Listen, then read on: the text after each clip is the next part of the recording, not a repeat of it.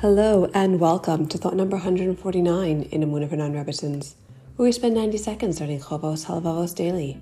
I'm Esther Kurtz, your resident non-Rebbetzin, and let's continue. Yesterday we completed Perek Daled, which is the longest Perek in Sha'ar B'tachon.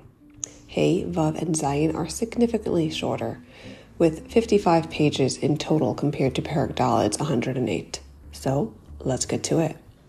Perek Hey is about the practical application of bitachon in real life, how someone with bitachon approaches a situation versus someone without bitachon. You may find similarities in Perek Hey with the introduction of Sha'ar B'tachon when Rabbeinu Bechaya discusses the benefits of being a Baal B'tachon versus being an alchemist. The difference here is now Rabbeinu Bechaya assumes you've learned the previous prakim and have a deeper and more sophisticated understanding of bitachon. So the Chovos Halavavos says that a person with bitachon differs from someone without bitachon in 7 ways. We'll start with the first today. Someone with bitachon, who by definition accepts Hashem's judgment unconditionally, thanks Hashem for both the good and bad in his life. Think Eov and David HaMelech.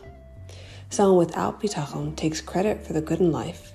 It's a result of his efforts and prowess, and gets mad at Hashem and goes, "Why me?" when something bad happens. And here I am thinking I made progress, when I'm just another why meer. We'll talk more tomorrow. Till then, keep on believing.